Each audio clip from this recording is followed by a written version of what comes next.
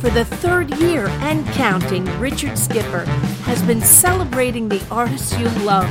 Richard Skipper is all about celebrating life, art, and his guest body of work.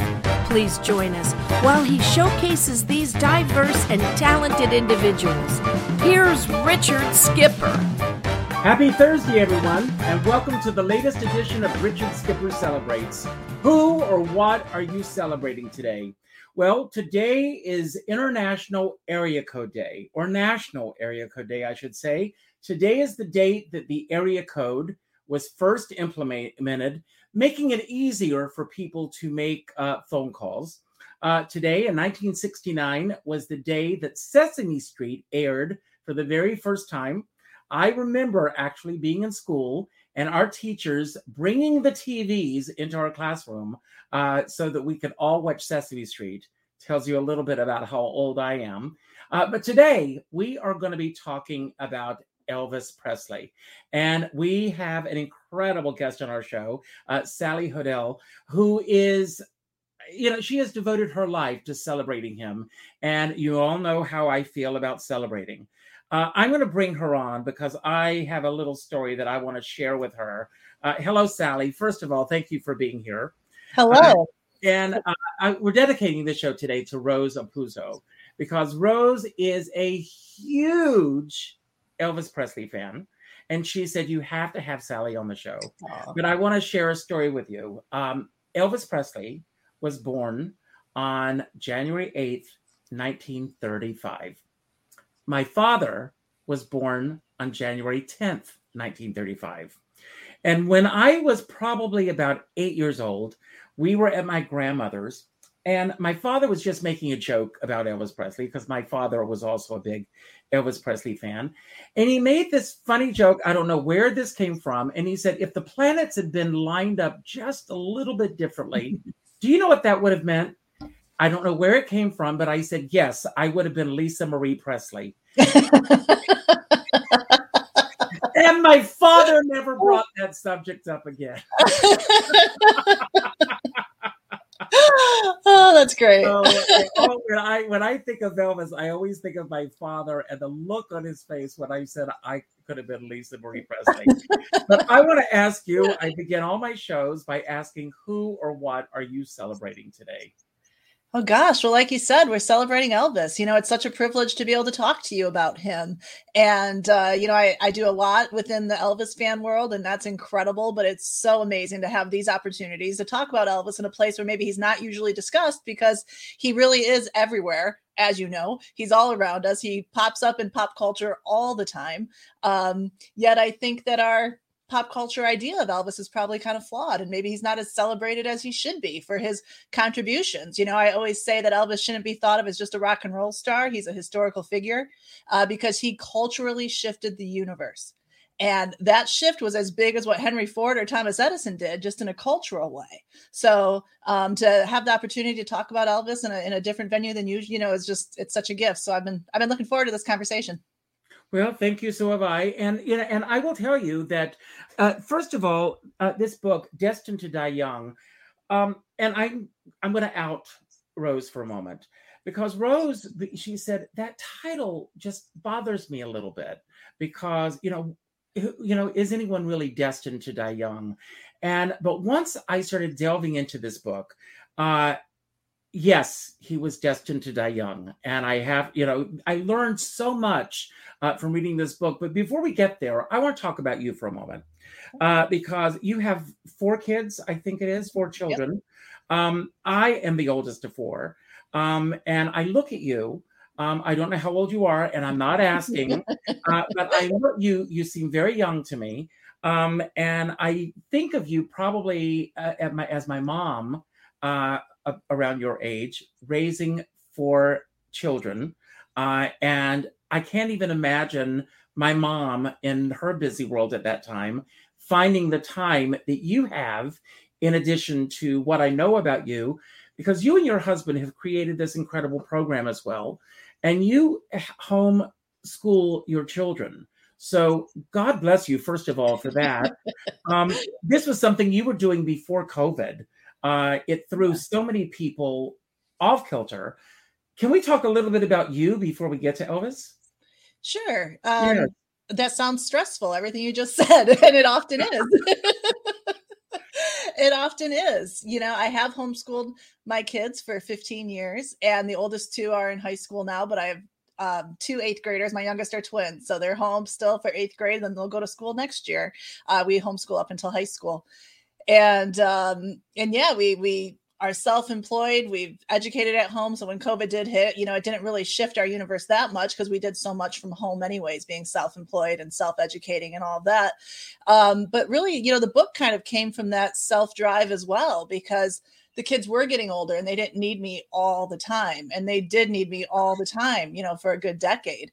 And it was kind of like, well, what do I do at that time? I don't want to just get on social media. I don't want to waste that time. Mm-hmm.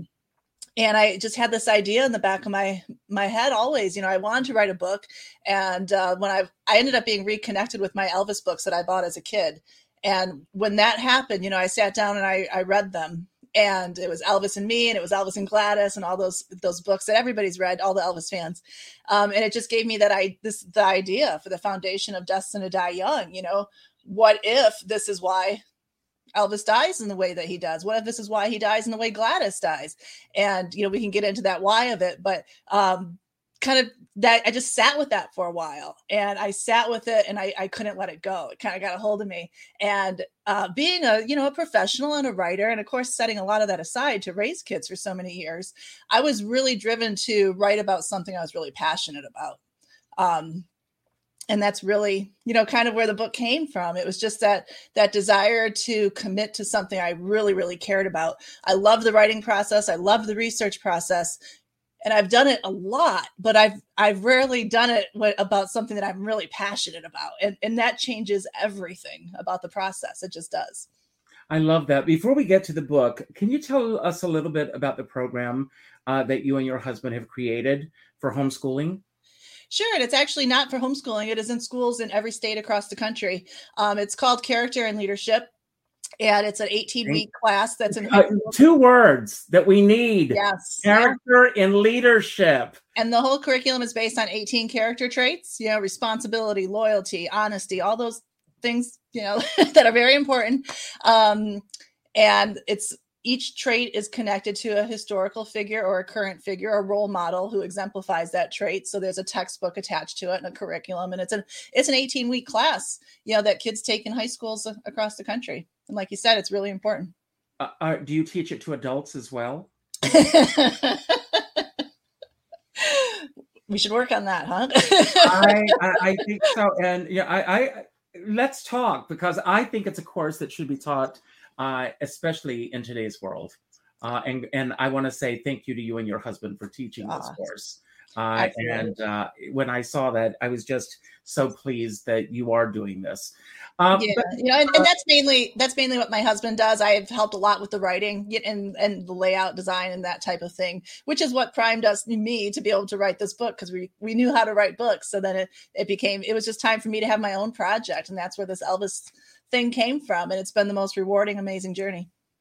If you were to look around the room that I'm in right now, I am surrounded by books. I am such a book nerd. On Saturday, I did a whole show, Book Lovers, and I had 5 authors who had been on the show before come together to talk about their favorite books. Where did your love of books begin? And where did your love of writing begin? Gosh, I think it happened simultaneously, but I can remember being a very young kid and not only loving books, but, my mom would take us to the library all the time, and I would pick out biographies and autobiographies, and usually of old Hollywood. I remember reading Lana Turner's book. Yeah, me too. and Marilyn Monroe, of course, anything I could get on her, and Elvis, obviously. His story was just always so much fun to read. But I was just always reading books about real people from a very young age. And so then a journalism major in college, that just seemed like a natural fit because I loved people's stories. And then when I graduated, so much of my work was really public relations and marketing based, and it got away from what was really my calling, I think. And this Elvis work has just reconnected me with that. You know, you talked in the beginning about how this is going to be a conversation, not an interview. And every time I went to Memphis and Tupelo to interview for this book, every one of those situations felt like a conversation. You know, I thought it would be an hour and it would be 6-7 hours. And that's the part I love. So I think it's just the story, you know, the human story. I always say we don't need to make anything up because real life is good enough. Absolutely. I mean, I don't read fiction because real life is much more exciting. What is your earliest memory of Elvis Presley? My earliest memory of Elvis Presley, and I've talked about it before, I always say that I'm lucky my childhood had a soundtrack because my dad would play records all the time. And my dad was also born in 1935. So he was a huge Sinatra fan and not a big Elvis fan, but he liked older Elvis, you know, because when Elvis came out, he was for the girls. So my dad was not a fan at first. He felt it was too teeny bopper. But he loved the Aloha concert. He loved the Aloha album. And he had that in his stack of records. And I would always grab that and open it up and look at it. You know, but excuse me, but I'm sure your father loves the Elvis Frank Sinatra special together. Absolutely. One of my favorites, of course. Mine too, because, you know, the magic of that is not only how beautiful they both look and sound, but the fact that it never had to happen. I think Frank and Elvis are the two biggest stars ever. Mm-hmm. And the fact that we get to have them on stage together at the same time and have the footage, I just think that is such a gift. I'm just so thankful it happened. So, you know, and I love there's a great compilation of Judy Garland where Lorna Luft says that Judy Garland was crazy about Elvis Presley, and other artists just loved his artistry of what he brought. And when you see him, he truly threw himself at his audiences. I mean, I've never seen another artist literally throw themselves at an audience the way he did. It's true. And he captured an audience. You know, I personally love all the performances from the 50s. You know, the Tommy Dorsey show, the Ed Sullivan show, Steve Allen show, because Elvis is just so raw and he's so perfect, but also the talent is unbelievable. And it's just there, and it's so natural, you know. But at the same time, I love the innocence and the humbleness that's there, because every time the girls scream, he kind of laughs a little bit, like he can't even believe that it's happening to him, and he's getting that response. Yeah. And I love that. Like, it never gets old. Did you ever get a chance to see him live? No. I was born in 1976, so I was a year old when he died. Oh, well, you are a baby. I remember exactly where I was the moment that the news came out that he had passed away. I remember that moment so vividly. I was working at Grand Strand Amusement Park in Myrtle Beach, South Carolina. Wow. And when I was listening to the radio, and they interrupted the music that I was listening to. And I screamed, "Oh my God, Elvis Presley died." And everybody around me stopped like I was some crazy person. But everybody came gravitating over because it was playing on this little transistor radio that I had where I worked at an amusement park. So I was running one of the rides to listen to this. And people were standing around me in tears, like they had lost a family member, because he was such a part of our families. And I also feel that mothers felt like almost a maternal feeling towards him. Mm-hmm. And he had been such a part of our lives, and he was the king for good reason. Why do you feel, from your own perspective, doing all the research that you've done and getting to know him the way that you have, that he resonated so deeply in the hearts and minds of so many people? Well, I think even while he was living and performing, he crossed generations, and he's done it ever since. But you can look at the footage from many of the 1970s concerts, and you see grandmothers, mothers, and younger people in the audience. Literally 3 generations of people in the audience. I'm not quite sure how many,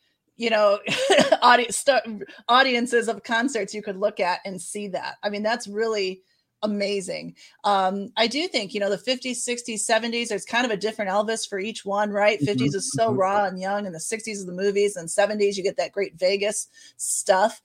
There's something for everyone in that. And so I think the country kind of went through so many changes during those 3 decades, and Elvis was that steady force through all of it. And I think that was very connecting while it was happening.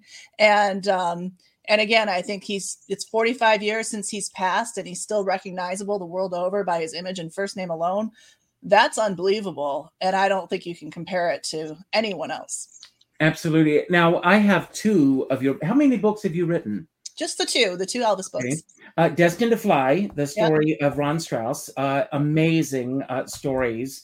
And then Destined to Die Young. I want to focus mostly on this book today. Sure. But there's just wonderful. You're a great writer. First of all, thank you. I mean, I am pulled in from the first sentence. Thank you. So when you sat down to write Destined to Die Young, was that the story that you wanted to tell, or did it end up taking on a life of its own? I think both those statements are true. It took on a life of its own, and it was the story I wanted to tell. Again, it started as an idea, and it was kind of a, what if this is true? Is there enough evidence to support it? And then it was an overwhelming amount of evidence. So I felt obligated to take it to the next level, not just for me and my endeavor, but for Elvis. Like, if this is true and he has all this disease, and it's answers the big why question of why does he turn to the medication in the first place? Well, people need to know that, because it's so important for his legacy. It's so important for, I think, so much of the negative connotation that surrounds Elvis. Unfortunately, his story is always told as one of self-destruction. It is a story of survival, first through extreme poverty, then extreme fame. And then he's dealing with all these health issues that are either unknown or buried, throughout his life. And for far too many people, we end up with the idea that Elvis took too many pills and died in the bathroom. And that is not enough for Elvis Presley. So I felt driven and obligated, to explore this for that reason. I would say, just to answer the second part, I would say it also kind of took on a life of its own, because it was just unbelievable the way things kept falling in my lap. The second book is about Ron Strauss, his pilot, and he was the first person I met who knew Elvis. And I met him simply because he vacationed up here in Northern Michigan, where I live. But it was such a great connection, and he was so generous with his time. I reached out to other people who knew Elvis, because yes, I had a journalism background, but no one in the Elvis world knew me. So I didn't know if they would talk to me or not. But everyone I reached out to did meet with me. And even beyond that, there was just documentation that fell in my lap, and it was just an unbelievable journey. And it still is. It still is. Well, I said to you very briefly before we went live, I never like to do a pre-interview before we do an interview, because I like to keep it fresh. But I did mention to you that one of my favorite shows is Autopsy on Reels. I watched the show and I went into that show reluctantly, thinking that it was one thing, and it really is something different if any of you have not seen the show, because it really analyzes a person's health history. And we get that also in your book. So kudos to you on that. But going back to his, is it his maternal grandparents? Yeah. So Elvis's maternal grandparents were first cousins, and that was discovered and now, written in a book long ago. But it's always been kind of talked about. Glossed over, but also talked about in a negative way. Like, this was the hillbilly way, the backwoods way, which is really unfair, because back then people got married based on poverty and proximity. And the world was a much smaller place. So people did marry their cousins. People did marry, within their family, within their tribe, within their small area, geographically. And in the same way that the Roosevelts kept money in the family too, right? It's no different. It's just the opposite. So to take away that negative connotation and really think about what would that mean? What would the consequences of that be? So Gladys is Elvis's mother. Her parents were first cousins. And as a lifelong Elvis fan and always reading all the books, I always had that question. Always. Why does Elvis die in the same way as his mother? She's 46. He's 42. Very similar 4-year period of degenerative health. But she wasn't a rock and roll star, and she didn't take medication for 20 years. So why is that? And in exploring that family tree, it turns out that 3 of her brothers also died young. One died at 46, one died at 48, one died, I think, at 55. So by the time you get to Elvis, that stops being a coincidence. That is a lot of young death with heart, liver, lung-related issues. Like you said, the autopsy show kind of, it explores all that. And Dr. Richard Shepard was a resource because of his conclusions for that. But in taking that kind of science and medical information, I also wanted to humanize Elvis. I didn't want it to be a science book or a medical book. I wanted it to be Elvis was a human being. Let's allow him to be a human being and not just an icon. And when we look at these flaws, and again, it answers those big questions, there has to be a reason he turns to the medication. There has to be a reason he keeps taking it. So I think for the first time, this answers it in a way that makes sense. Well, I want to talk about another aspect. Sure. He was a twin, and the twin died, and the psychological aspect that had on him.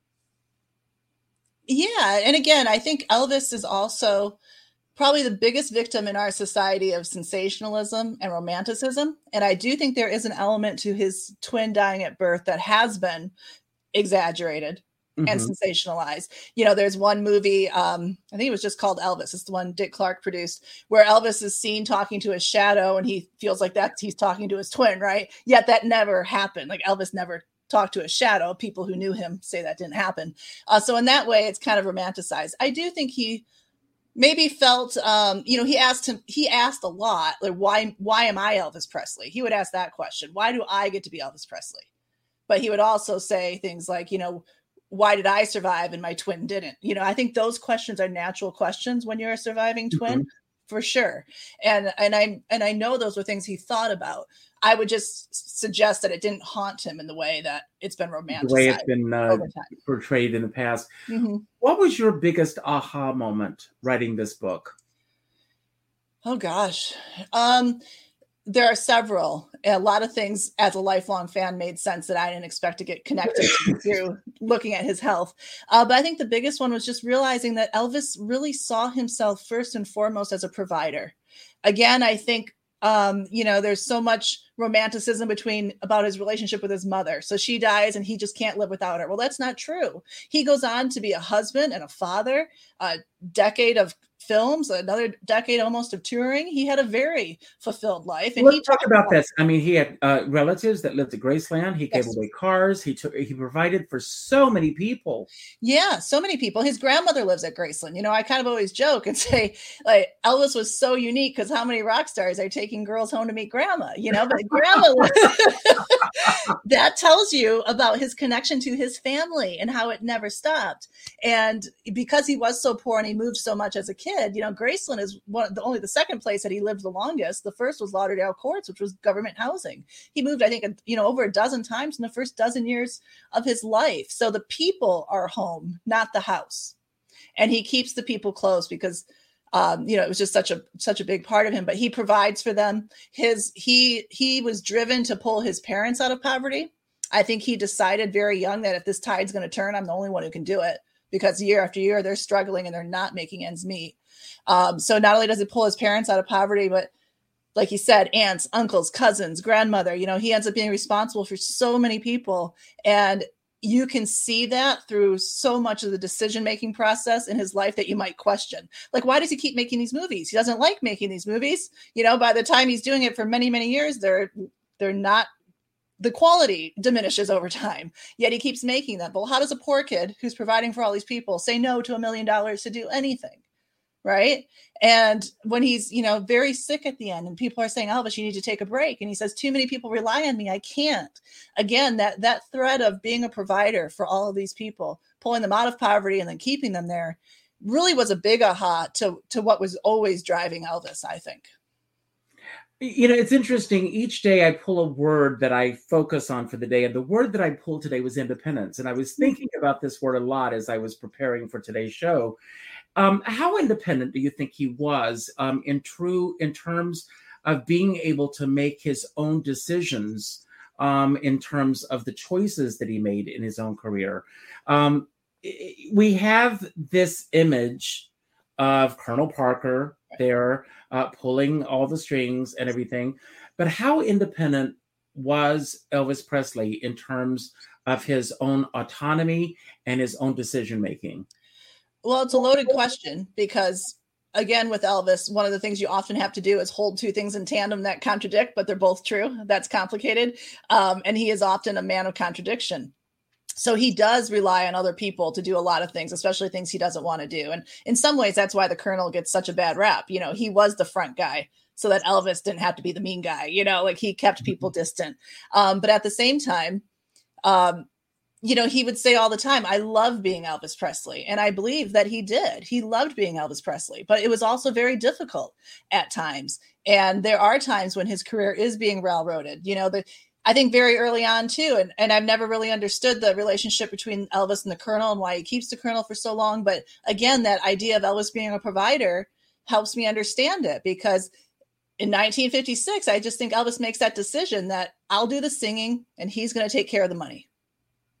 And it's that separated. And when you're not connected enough, you know, to the money being made, how much, where's it going, all of that, you are giving up a certain amount of control. But at the same time, the Presley family made this leap of wealth that should have taken many generations, and they did it in 1 year. And that's a burden, you know, that's very difficult to deal with and process. They had to put someone in charge of that. The Colonel was in charge of making the money. I think that works for a long time, you know, as Elvis wants to be the provider. He doesn't care how much, as long as it's enough. And he felt like he had more than he'd ever need. But then creatively, because he does outgrow just being a provider and he realizes how creatively driven he is, right? We all know that. He's a genius in so many ways. That creatively there ends up being issues there. And we see Elvis do his best work when he does go up against the Colonel. And when it's not about song rights or how much money they're going to make. And it's just about the fact that that's the song he has to do. That's when Elvis records the best stuff, you know? And if he had been a little more forceful with movies, there would be a movie too, that like, that's when Elvis, you know, made the right decision. So I don't know that answer to that question completely. I don't know why Elvis wasn't more forceful at different times, but I do know that when he was, it's some of his best work. Well, you know, it's interesting. Years ago, I did stock with Barbara Eden, and Barbara Eden had an assistant that she referred to as the bad genie. And she was the one who would go out and say, I'm sorry, she can't do any more autographs. She's got this. And she would, so that Barbara never had to make those choices, especially in front of the fans and everything. So I can understand that aspect of it. And it's also the one time that I've really seen that type of fame up close was when I was appearing in Atlantic City. And we went to see Tom Jones, and Whoopi Goldberg had just finished doing Sister Act. It just come out. And she was seated at our table. And Tom Jones sang She's a Lady, dedicated the song to her. And when the spotlight hit her at our table, the fans in the audience made a beeline for our table. And they had to get her out of the room because it was just like pandemonium in the audience. And it disrupted the show. So this surrounded him at all times, everywhere he went. I can't even imagine what his quiet moments, if there was such a thing, were even like. I've got a question for you, and I don't even know if maybe you can answer it like that, or maybe it's going to be a difficult thing for you to answer. All of us have our favorite celebrities. I'm a fan of so many people. You've pretty much devoted your life to Elvis Presley's legacy. What is it about Elvis Presley that draws you so deeply towards him? I think, you know, it's twofold. It is out of curiosity. I think it is the contradiction within Elvis. Like I said, there are things you have to hold in tandem that are opposites, but they're both true at the same time. And that just it makes you keep wondering why and how, and you want those answers. Like one of the reasons I wrote this book was because I would read the books and leave with more questions than answers. You know, there is an aspect of that to Elvis that I think fascinates a lot of people. I also think that there's something very personal about Elvis. And I think it's probably that it thing that people talk about with fame, but it's even to a whole nother level with Elvis, where it's almost like he can be, I think he's a different Elvis for every fan. He's whoever that fan wants him to be. And they feel like they know him, and they feel like they have that personal relationship with him, or that personal something. I don't know even how to put that into words, but I will say that Elvis himself created a lot of that. We know he was humble. We know he would, and again, that's why he needs that bad guy colonel, to kind of keep him a little buffered, because he never said no to any of the fans. And even at Graceland, he would go down to the gate and talk to them. He would invite them into the house, especially in the 50s. He always had fans at Graceland. And again, what other star has a home as recognizable as Graceland? It's the most visited home in the country after the White House. So there is a place that we can all go and connect with Elvis too. And I think that really having that personal connection through his home and the city of Memphis is part of the reason why he's still people feel so connected to him. For me personally, the music is incredible. The talent is amazing. And the story is just so interesting. I love the American Dream aspect of his story without question. Absolutely. And of course the decades, I love the 50s. I do. I've always, James Dean, Marilyn Monroe, all of that has always fascinated me. So that was part of the reason, to capture that with Elvis. But in delving so much into his story, now I love the 60s and the 70s just as much, because especially the 70s, when he's choosing his own music, there's a whole nother reason to love that. So he's a very diverse star, right? You get diverse music. It's a really interesting story. There's just so much there. Now, I want to talk about another realm of fandom. And I'm going to talk specifically about Judy Garland and her fans.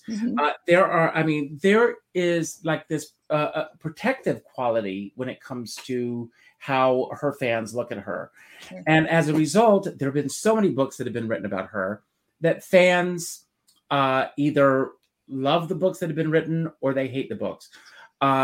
Just a few years ago, Renee Zellweger did Judy. Right. I will put it on record. I thought Renee Zellweger did a wonderful job. Regardless of what your personal thoughts are of the film, I thought she did a great job in the film. Sure.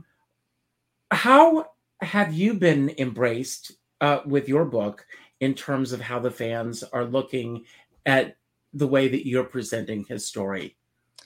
Well, even Elvis said, not everyone's going to love you. I will tell you, Carol Channing said to me, for every person who likes you, there are an equal number who don't. Get used to it. So that's okay. Yes. That's okay. Not everybody likes me. Not everybody likes my book. Right. However, having said that, I knew when I wrote this book, and I see a book as an exploration, a full exploration, a complete exploration of a single idea. And I love that, because you look at it from every angle, and you put it out there. It was 4 years of my life to produce that book. So when I put it out into the world, it was like, gosh, what are people going to think? And there was just a moment of peace where it's like, it doesn't matter what people think. I know I did the best job I could do. I know I did this for Elvis. I know this is good for Elvis. And I did it with integrity from start to finish. So I had peace with that.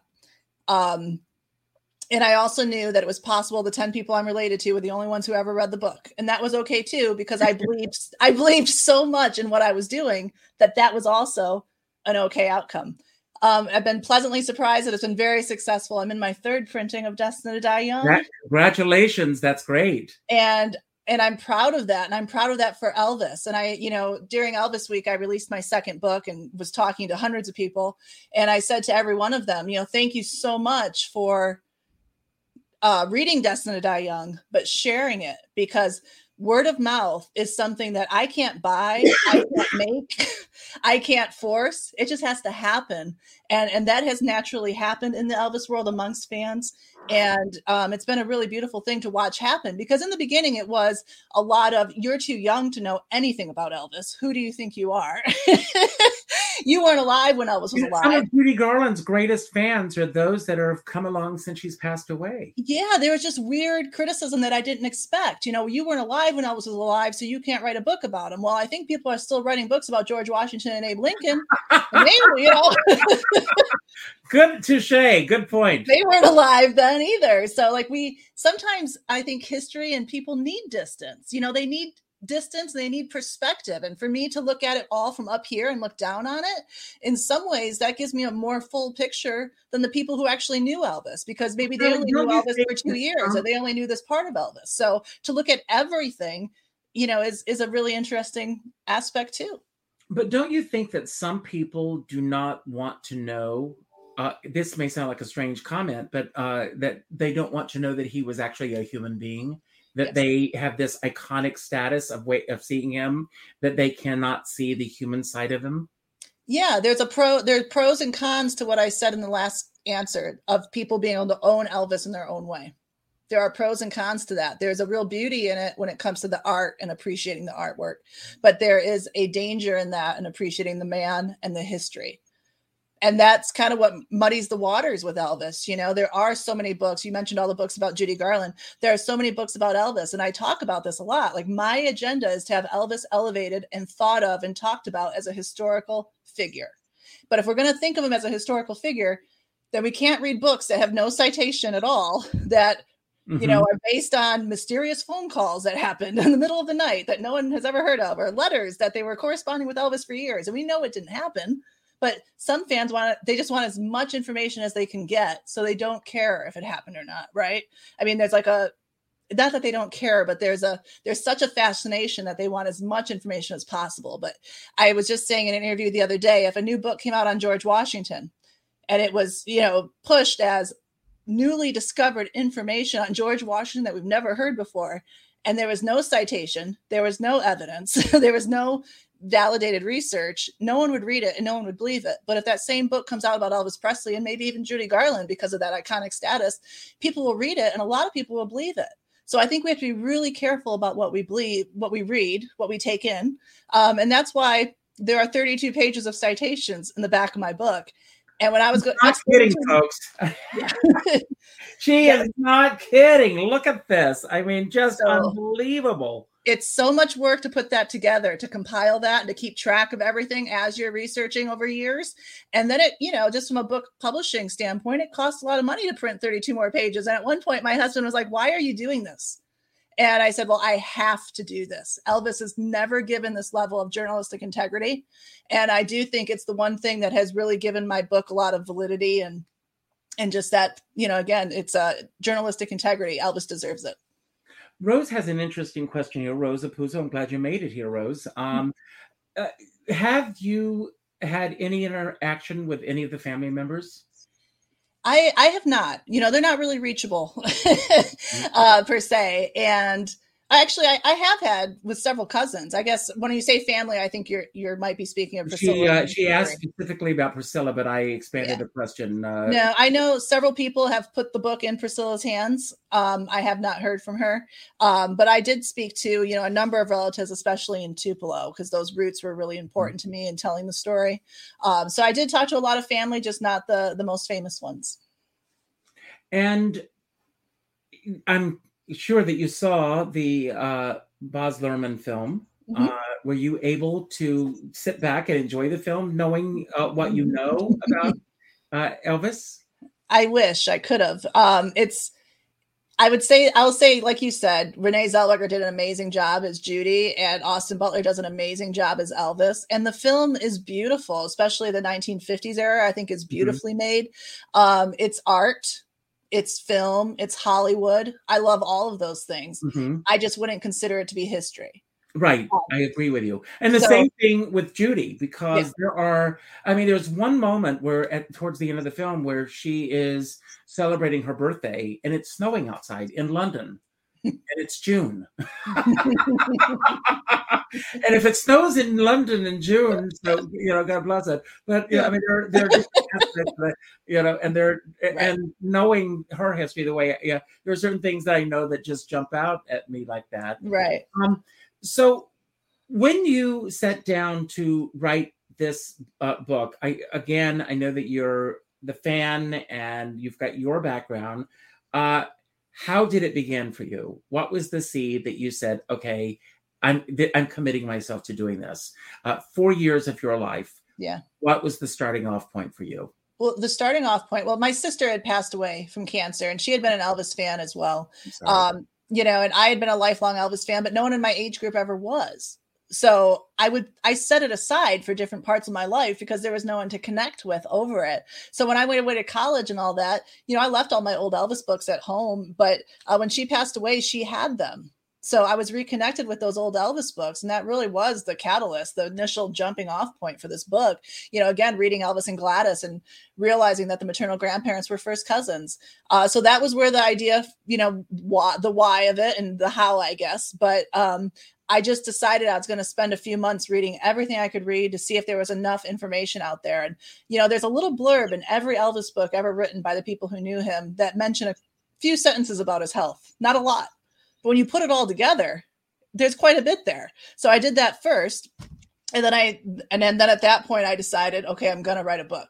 I'm going to fully research this. I'm going to take it even further. And then, of course, after I met Ron Strauss, it's like, okay, I'm going to Memphis and Tupelo 6 times, and I'm going to interview as many people as I can.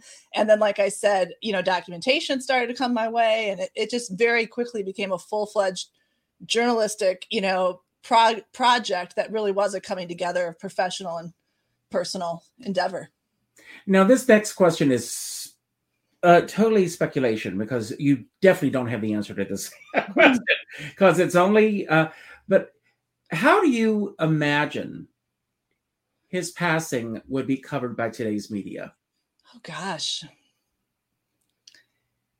It's hard to say that it might be more exploited than it was back then, but you just hit on why I asked that question. Because I feel, again, having read your book, that so much has been exploited over the years about how he passed away, yes. To the point where we're not getting, I don't feel, until your book, the truth of Absolutely. all of these extenuating circumstances that led to his passing. Yeah, I'm sorry to interrupt. It all started with Geraldo, the Geraldo special. Not long after Elvis died. And it was, you can watch it still on YouTube, and across the screen, they just scroll all the drugs that were in his body. And they never talk about why he might've been taking those medications. Yes, Elvis does have an addiction problem. The book does not sugarcoat that. And I'm sure you agree. What helped hurts, and it does become a problem. The things he's taking for real reasons have tolerance and addiction issues. Some of the things they don't even realize are dangerous at that point. He takes Dextridine is probably as early as 1956, 57, and people really thought Dextridine had the same level of addiction as caffeine until the mid 70s. So we have to look at everything in a historical context too. But again, if he died today, maybe they'd be more aware of what he had. When Elvis passes, he has disease or disorder in 9 of the 11 systems of the body, always written off as the end result of too much medication. But my research shows that 5 of those at least were present prior to fame, couldn't have been caused by the medication, most likely since birth. A lot of it's genetic in nature. He has an immune system disorder. Those things, maybe they obviously would have been more understood now than they were. Some of them were completely unknown in the 70s, so they couldn't be, understood. But I think it's likely it would still be as exploited today. Again, I think no one really ever looks at why these addictions happen, and there's always an answer. So I believe firmly that Elvis was self-medicating through a lot of disease and disorder to continue being Elvis Presley. And I will say, beyond a shadow of a doubt, he burns his adrenal glands out in 75, I believe. And I think from the last couple of years of his life, there's no way he could have been up on stage performing without the medication. Wow. How deep or how far into your writing were you before you started to pitch or sell this book? Well, I never really, the beauty of the way that I did it is that I never had to do that because I self-published. I am the publisher and the author. And one of the reasons for that is I wanted complete control over this project from start to finish. I've talked to so many people who knew Elvis, who had either ghostwriters and or publishers, and the book would end up not being what they thought the book would be because they wanted it to sell more. So they include more of the bad stuff or exaggerate the bad stuff, right? So I knew that has happened to Elvis time and again in books written by people who knew him. I didn't want that to happen to this book. I wanted it to have, again, journalistic integrity and just be mine from start to finish. I really felt like I stumbled upon something that people haven't pieced together before, and that I connected the dots in a way that actually makes sense and makes Elvis's story make sense. And really it makes Elvis's story even better. The fact that he did struggle so much, he overcame so much, and yet he kept being Elvis Presley. And do your children share the same love for Elvis that you share? Well, I will tell you first that my dad would play Sinatra whenever we were in the car and whenever we were at home. And there was a time when I absolutely hated that, but I am the biggest Sinatra fan you will find now. So my kids have an appreciation of Elvis. Some of them like him more than others. They've all been to Graceland more than once. And I know that'll have a lasting effect. Well, I want to tell everybody, thanks to you and your generosity, that you're going to give away 2 autographed copies. We're going to give both books to the same person, so that they can. And if you don't win today, you can still go on your website and order the books, and all that information is on my YouTube channel. So on how to get the book and everything. So we're going to do that in a few moments. I want to have a little fun with you. I've got some random questions that I do as my wind down. And we've got here a comment from Kat Kren. Do you know who that is? I do. Okay. A comment. Sally did a phenomenal job in her research to shed new light on the Elvis story. I think this is worth bringing on screen. Hello, Kat. Thank you for being here. It truly spotlights his struggle to survive, not the tired narrative of self-destruction. Excellent interview. Thank you so much for that as well. And thanks for being here today. So my first question is, explore a path to mentoring, particularly in a space or subject where you have a special skill. I've learned so much about you beyond Elvis with the work that you do with homeschooling and the program that you and your husband have created.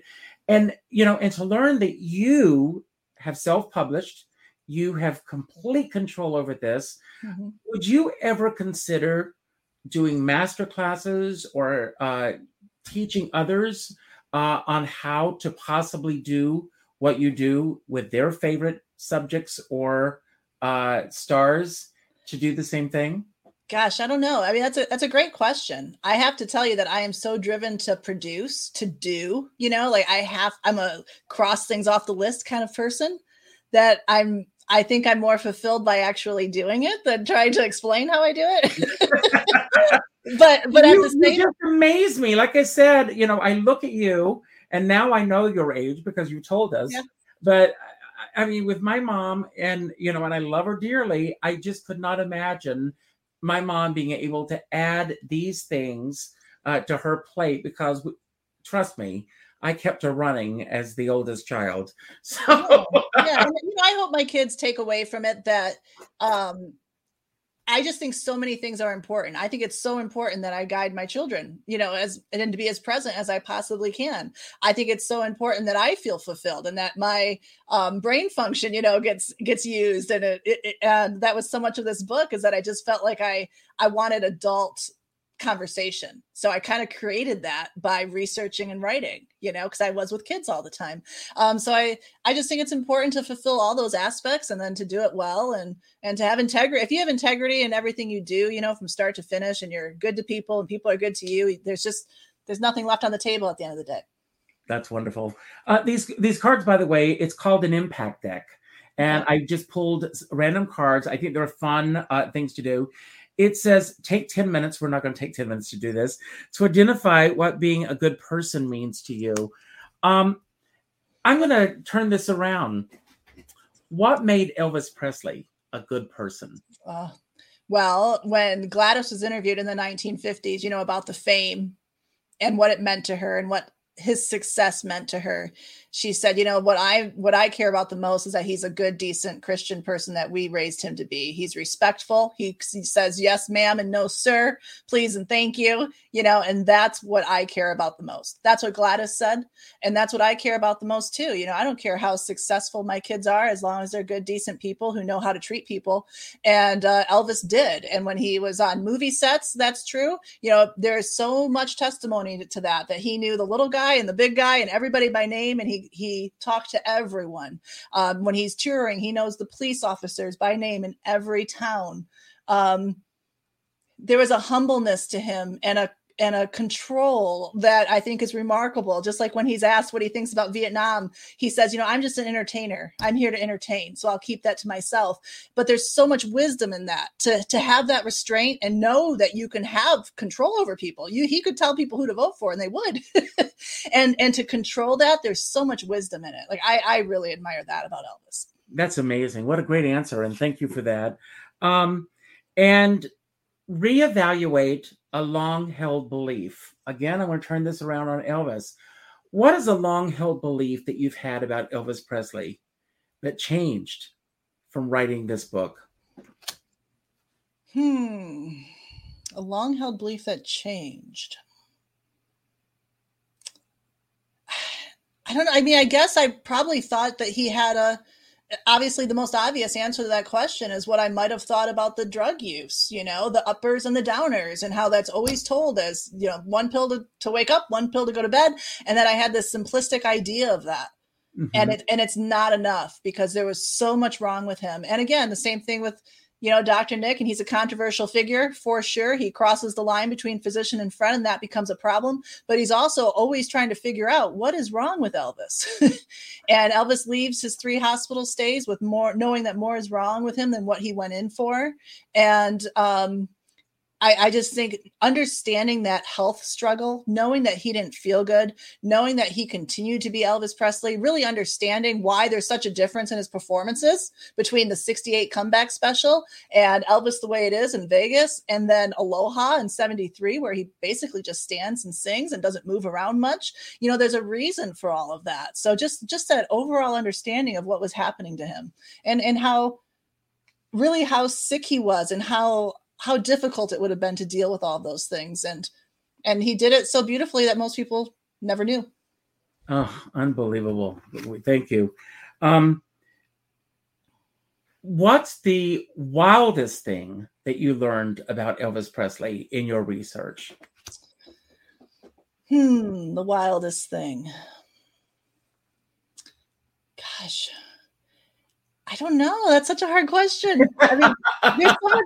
I can't think of anything off the top of my head because it's all so rock and roll. To me, it's not about learning the crazy stuff that excites me. To me, it's learning the falsehoods about the crazy things that we always believe. Kind of like how. Well, let's turn it around then. We've already talked about the falsehoods about the drug usage and all of that. Beyond all that. Let's move beyond those aspects. Sure. The health issues.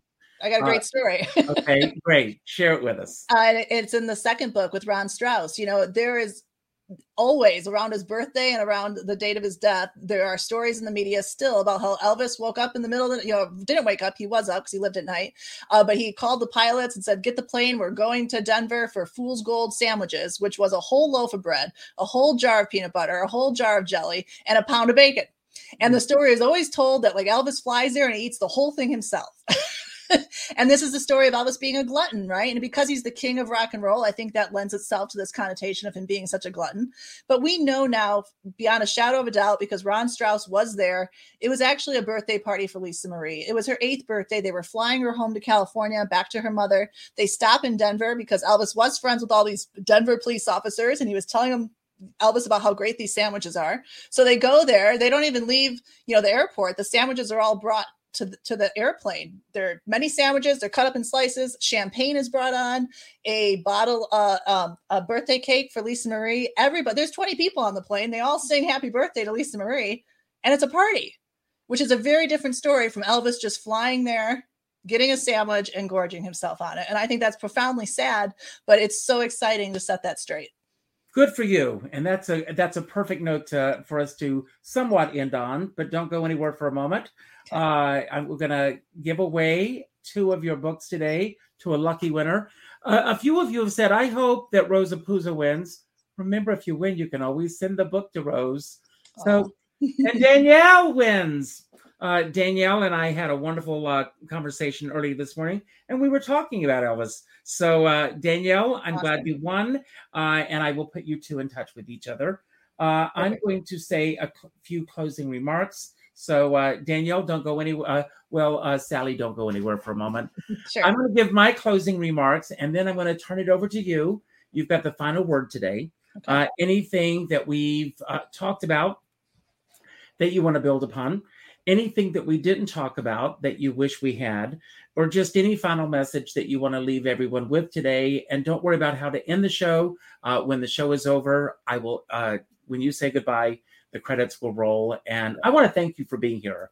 I've had a blast with you. The hour flew for me. It did. It flew by. Thank you. Thank you. And thank you, Rosa Puzo, once again for recommending an incredible guest. She's got the knack.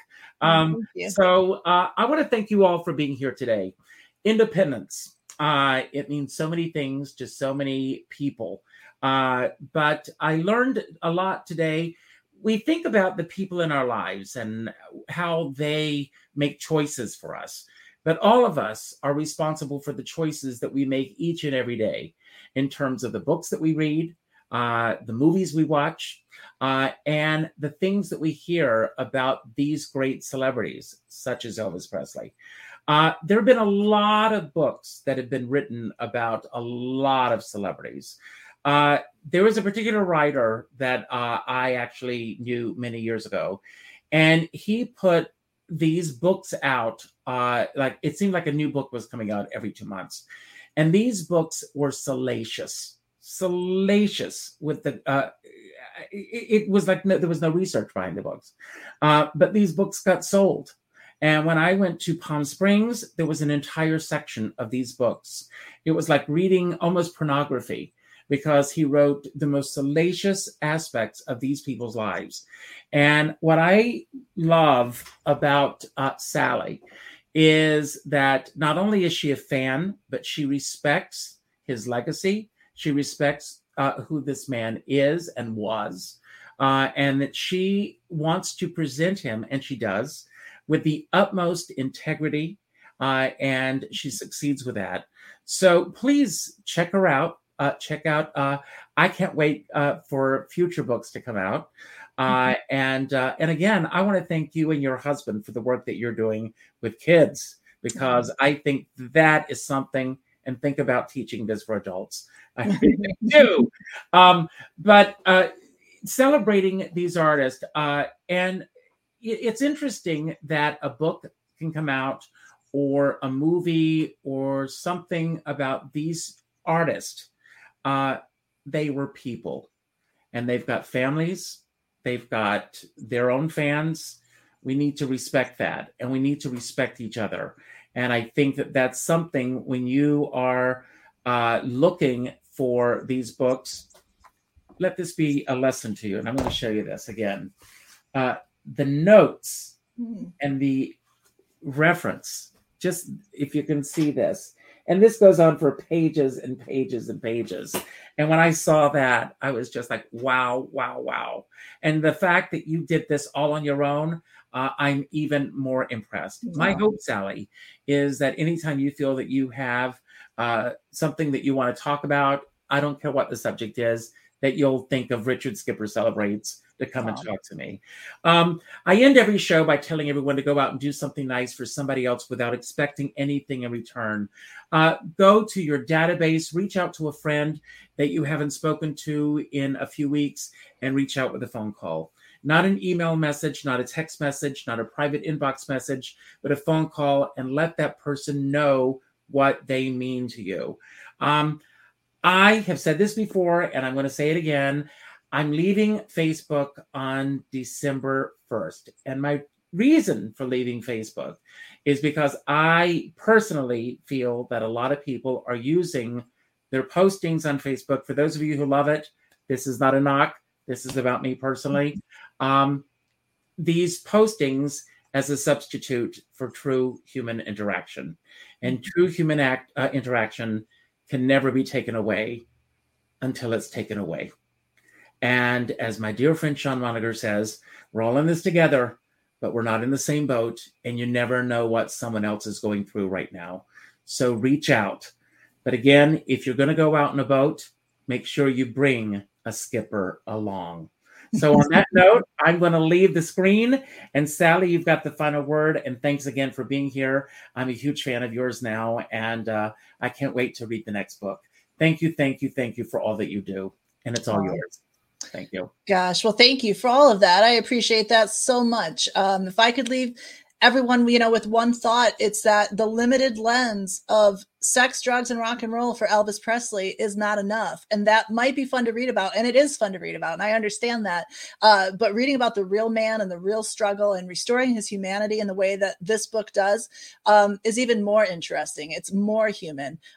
Like I said before, seeing his story as one of survival instead of self-destruction really makes it that much more incredible for all that he accomplished and all that he did.